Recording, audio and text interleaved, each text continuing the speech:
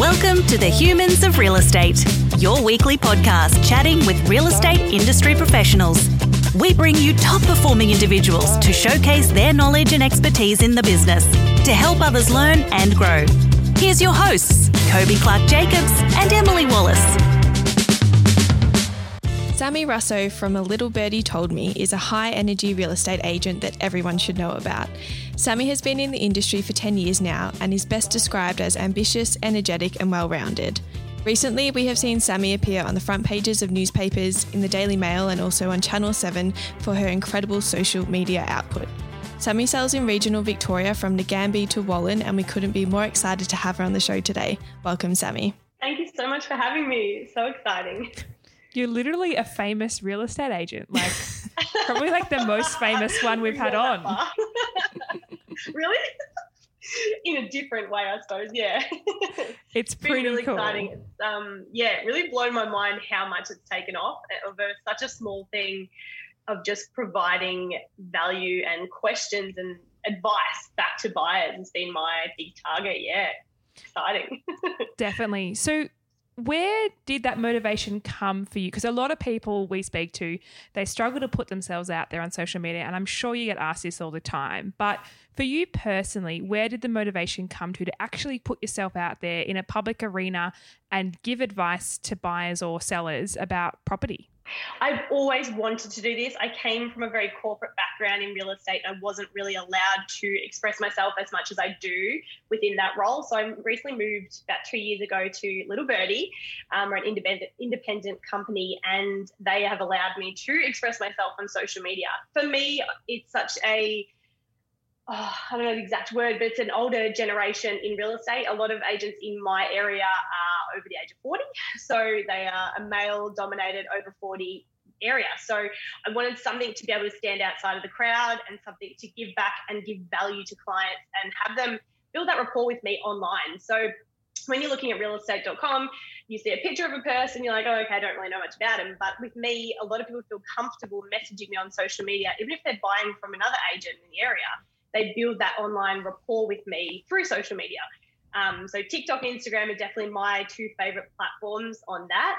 So TikTok for me basically started in lockdown. It came to March when we were all in lockdown. They're like, yeah, we're not going to do real estate again. We're going to close the borders. And I was like, oh my gosh, what am I going to do?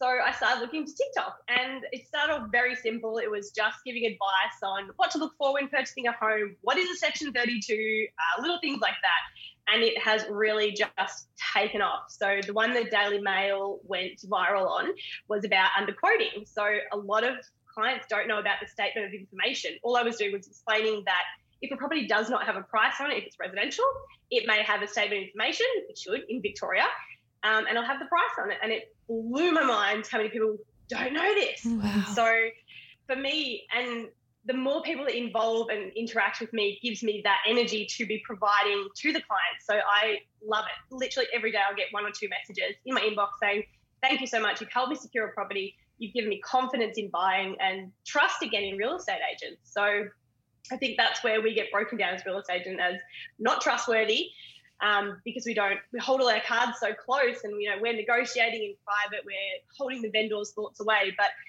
to be able to give advice and help them assist, take their hand, I think I try and do that through social media videos where they might not be comfortable going into an office and asking an agent. So yeah, it's sort of the whole entire thing is like building my profile and showing people that I'm not just this young little girl in real estate in regional Victoria. I am here to help and provide value. So yeah, I absolutely love it. And again, yeah, I do get asked, back to your question, all the time, like, how are you so confident? I'm not. I love talking, and I feel like when you're talking on a video, you're literally only talking to yourself. So you've just got to let go of that guard. And once you do stop caring about what other people think, that's when it all shines. That's when the people that genuinely enjoy your content will stay and the others will float off. So yeah, I'd highly recommend anyone wanting to do social media, do it and put your face out there like yourself, Emily. It's a pretty powerful tool overall. Have you found that you've actually gotten buyers through your Instagram or TikTok for properties you actually are listing? Yes, absolutely. Yep. Land especially. I've had a lot of clients message me from further in Melbourne wanting to invest in the area. So they will have found me for a friend of a friend of a friend, and they cannot believe that you can buy a 700 square metre block of land for $170,000 in Seymour. Wow. So I'm having people like that come into the market, or first home buyers that always thought that they would never be able to afford a property. But then when I step them through and to talk about building, like, wow, yes, I have a 5% deposit on land and I can afford to do this. And we said, they sit down with their broker and use a target, but it's, breaking that barrier of actually it is available to you. And now with interest rates as low as they've ever been, I've seen a lot more first home buyers come and talk to me, and then they will proceed with a block of land and build a house, because it's not as scary as, jumping into a $500,000 mortgage. Have you noticed in the last 10 years, particularly where you're servicing, the prices have changed a lot, or has it been pretty consistent? Yeah, it definitely increased over this COVID period majorly. I suppose with Ngambie, where I personally live, you could always buy a block of land for like $90,000 was always the going thing. Land was so much available in Ngambie for so long, but since COVID, now they're going up to 200,000. So they've had a huge increase, probably the last 4 years, but really this last year being in demand and everyone moving up from Melbourne.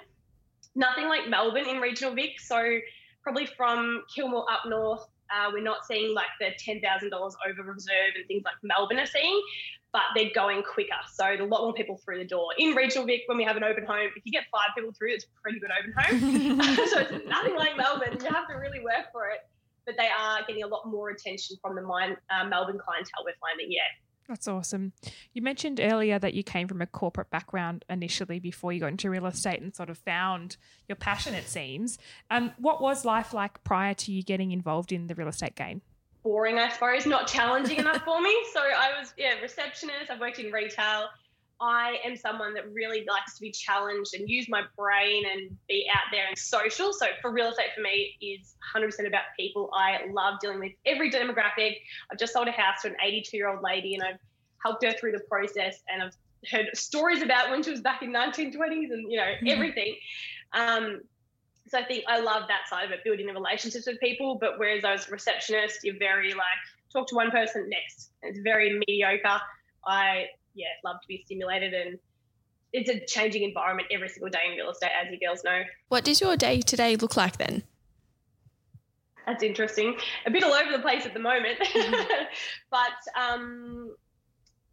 it's been very busy. So we're doing a lot of land estates at the moment. We've got 6 land estates on the go.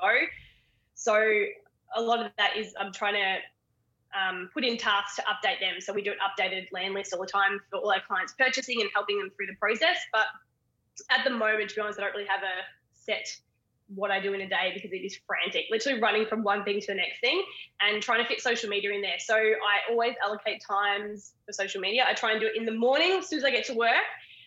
Do something of value and do a post, and I schedule a lot of my content. Like, a lot of people say to me as well, how are you possibly on social media that much? I'm not.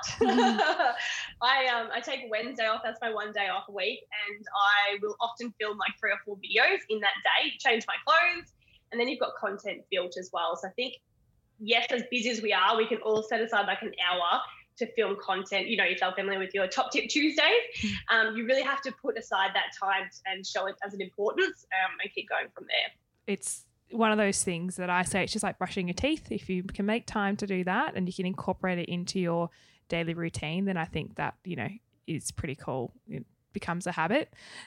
In terms of, I guess, the idea of, social media in the real estate space, and also the value adding content that you're putting out there, was there anyone that sort of steered you in that direction? Do you follow anyone particular on Instagram or in the world in general that you sort of look up to for that sort of, how did you decide that was what you were going to do? Did it just come to you, or did you see others doing it and sort of thought that's cool, maybe I should try that too? I actually saw the missing gap for it more than anything. I don't think I follow a lot of agents that are very active with, I sold this, I listed this sold, this sold, this sold.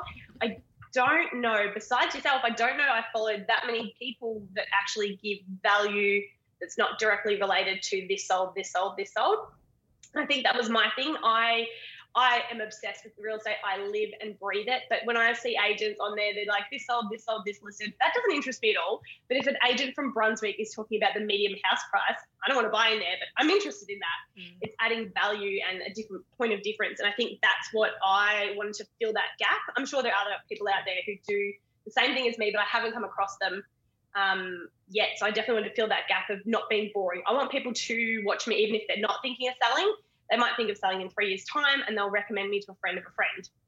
Whereas I think if you're just posting the boring, mundane house for sale, or review, I don't think, you're building that connection with the clients online, in my opinion. Very true. I would echo that, definitely. I think there's more need for value adding in any industry. You know, it's not just limited to real estate. In any industry across the board, people are always willing to learn. I remember I used to follow I still do follow a physio page, and they would post, like, they were physio and maybe osteo as well, and they would post like their what's it called when you have the metal bar?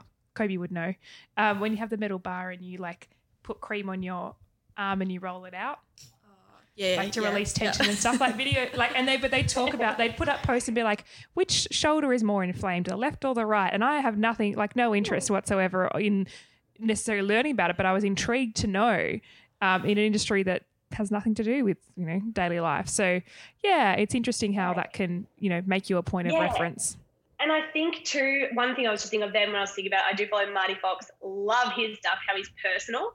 So I think it's about building a relationship. He shows behind the scenes of his kids, going for a walk in the morning. It's inspiring, and you have no idea how many people you are inspiring behind the camera on those little daily tasks and showing that you're a human as well. Like I put up yesterday that I've been sick, and so many people have messaged me like, oh my gosh, are you okay? Because they feel they have a relationship with me online. So it's so nice. I think you really need to show that personal element behind the scenes, like your Penny story. Penny the bird. She's going to miss me. Tonight's our final night together. It's relatable and I love it. Sammi, what do you think sets you apart from other agents? Besides the social media thing, that's definitely my strong point of difference. But I also have very high energy. You will very rarely catch me on a down day. I'm a strong believer in customers, any client you're dealing with deserves your full and total attention and great moods. It doesn't matter if someone's really annoyed you, if you've lost out on a deal. I'm a strong believer in getting to your third space and give that new client your full, fresh energy. And I get told all the time. Everyone's like, you are way too happy. How are you this happy all the time? Or you have so much energy. And I really believe that you need to be excited about every single person probably you go through. So I give that energy is definitely my point of difference from my local area, I think, besides social media. I would agree with that. You're a very high energy agent, and I think that definitely, you know, is motivating to people that encounter you, whether that be a buyer or a seller or just someone who absorbed your content. I think that's an awesome trait to have. So in terms of your real estate journey and how far you've come, obviously you've made a big dent in a short amount of time in the grand scheme of things. What is ahead for you? What are you most looking forward to, you know, in the journey to come? Looking into establishing myself within the Little Birdie team, this is where my heart lies.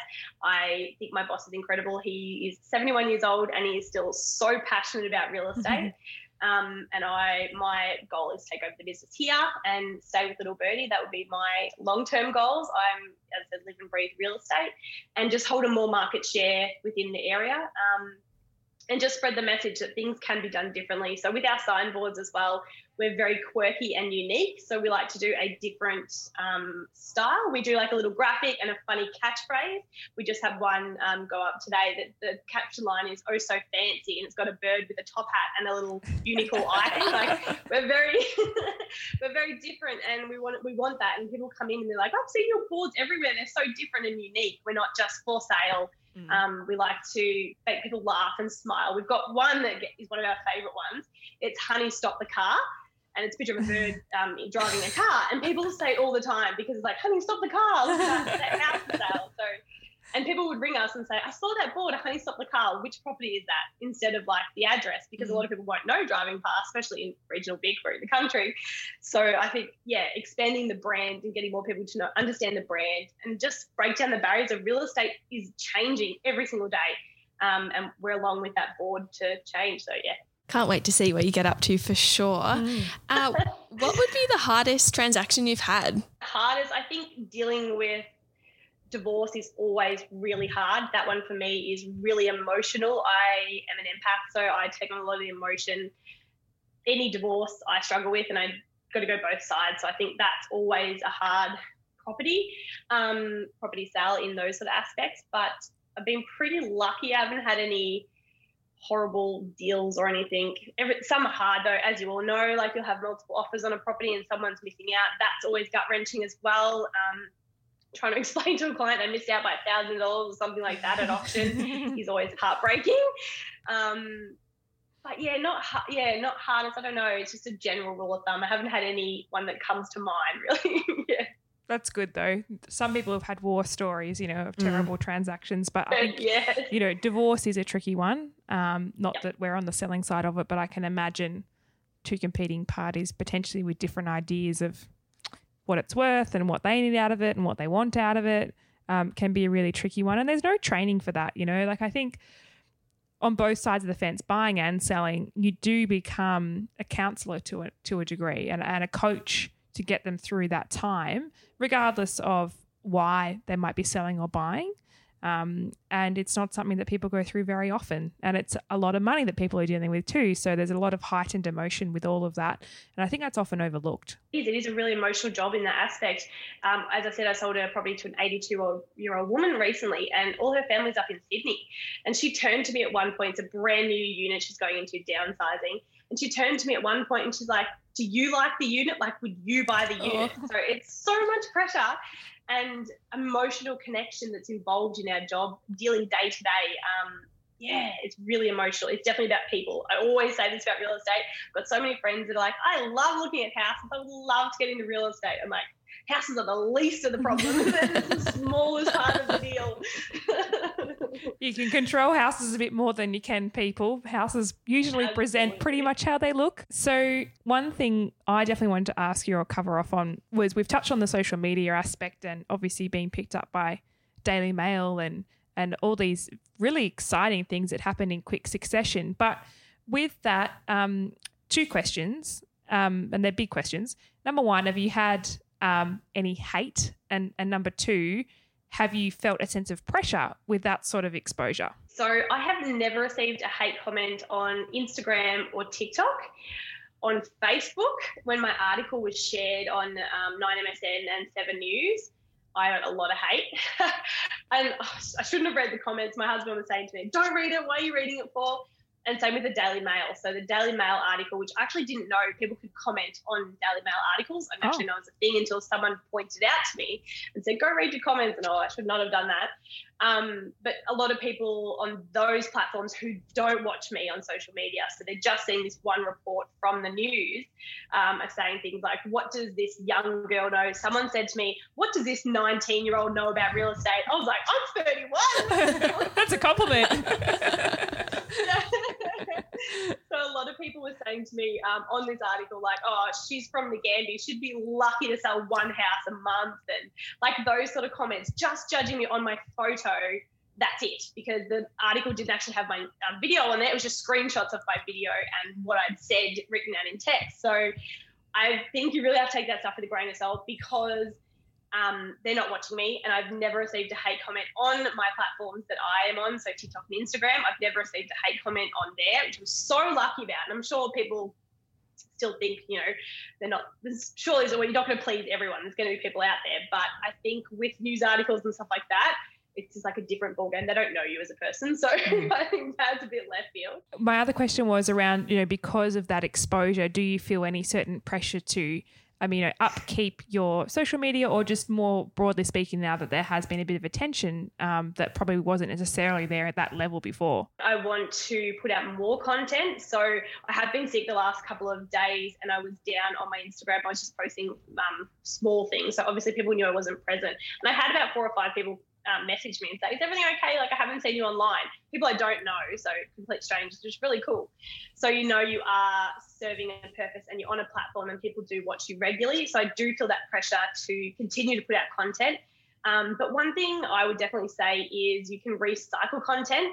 I have people ask me questions on TikTok specifically that I have answered like 10 videos below, but they won't scroll that far. So recycling content is a really good value tool to not keep you getting bogged down on things. But I definitely feel a pressure to keep going at it. And it's got to be up to me. I've got to allocate the time because this is what's working for me. And it is making a difference in people's lives. I just had a message this morning on Instagram that said, thank you so much for your TikTok videos. I found you on TikTok. I'm actually from New South Wales, but you've given me so much advice on what to look for when inspecting a property. So things like that you sit back and you're like, made my day. Like, I'm like, that's so kind that she's taken the time to message me and do that.